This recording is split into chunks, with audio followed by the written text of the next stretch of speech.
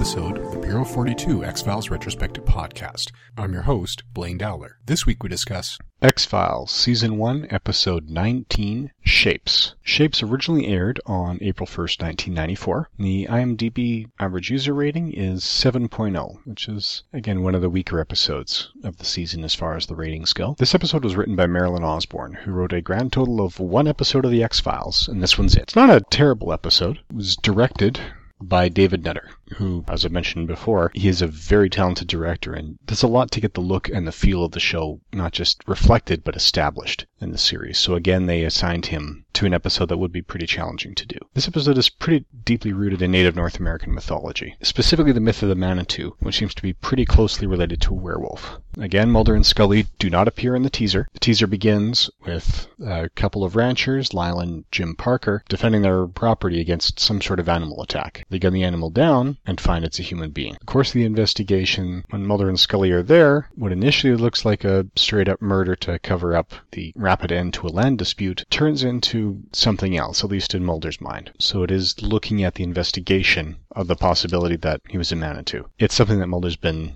studying for a while, and we get a little bit of contradictory information here, where he says it dates back to the first X-File, opened by J. Edgar Hoover himself in 1946, when the murders in the region started. Now, this is a bit contradictory with what we've established in Episode 3, that the X-File they had on Eugene Victor Toombs dated back to at least 1933. If not 1903. Now, he strongly implied that that was an X-File then, even though the Bureau hadn't been formed yet. So this may be a little bit of a correction saying, okay, this is the first X-File, it's 1946, and then maybe there was some sort of criminal file on Toombs that was retroactively labeled as an X-File. Either way, they're saying in this episode that that was the first X-File from 1946. David Nutter gives another strong directorial performance, establishing the look very, very clearly, especially in the latter half. It's very rare to see this much black on TV screens. In fact, he may have run into legal issues the way this was being directed, because there are legal limits into how much black can be in the transmission signal. And there is a whole lot of black in the end. Part of that may have been to cover up the makeup effects that they had to do with the limited budget and the limited production staff. As I mentioned earlier, the visual effects crew in this season had a grand total of 3 people. So coming up with a pretty convincing werewolf transformation would have been a challenge, and seems to have been accomplished largely in the vein of Lon Chaney Sr. from the Dr. Jekyll and Mr. Hyde, where it's a lot of minimal makeup and a lot of acting contortions, and really the actor selling the fact that, yes, this transformation is occurring, this is taking place, we are going to someplace completely different. One of the things that they did do is try to keep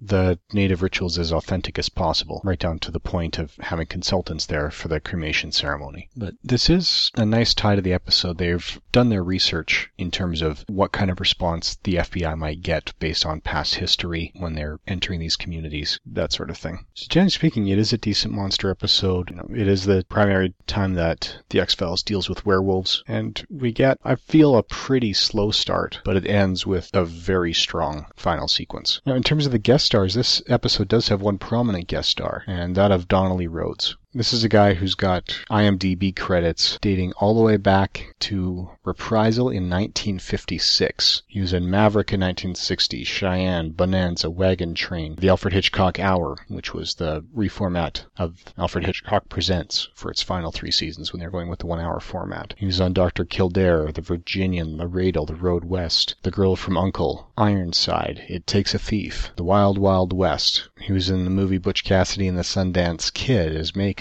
He was on the Mission Impossible TV series for 3 different episodes over the span of the last few seasons. He was in Marcus Welby, MD, The New Perry Mason, Police Story. He was in an episode of Wonder Woman, specifically A Date with Doomsday. He did 37 episodes of Soap. He was on The Littlest Hobo, Report to Murphy, Magnum P.I., Taxi, Cheers, Give Me a Break, Hill Street Blues, The Hitchhiker, Double Trouble, Empty Nest, Golden Girls, Airwolf, Danger Bay for 122 episodes. Street Legal, The Heights, Murder, She Wrote. He was in an episode of Sliders. This isn't even his last episode of The X-Files. We're going to see more from him later on. After X-Files, he did The Outer Limits, The Viper, Millennium, Life as We Know It, 91 episodes of Da Vinci's Inquest. He guest starred in an episode of Supernatural, an episode of Psych, an episode of The L World, an episode of Smallville. But the series that most Bureau 42 followers would probably know him from would be Battlestar Galactica, This is the rebooted series. He was Dr. Sherman Caudle. Since then, he was also Grandpa Flynn in Tron Legacy. So he definitely has a lot of credits to his name, 142 different titles on the IMDb listings.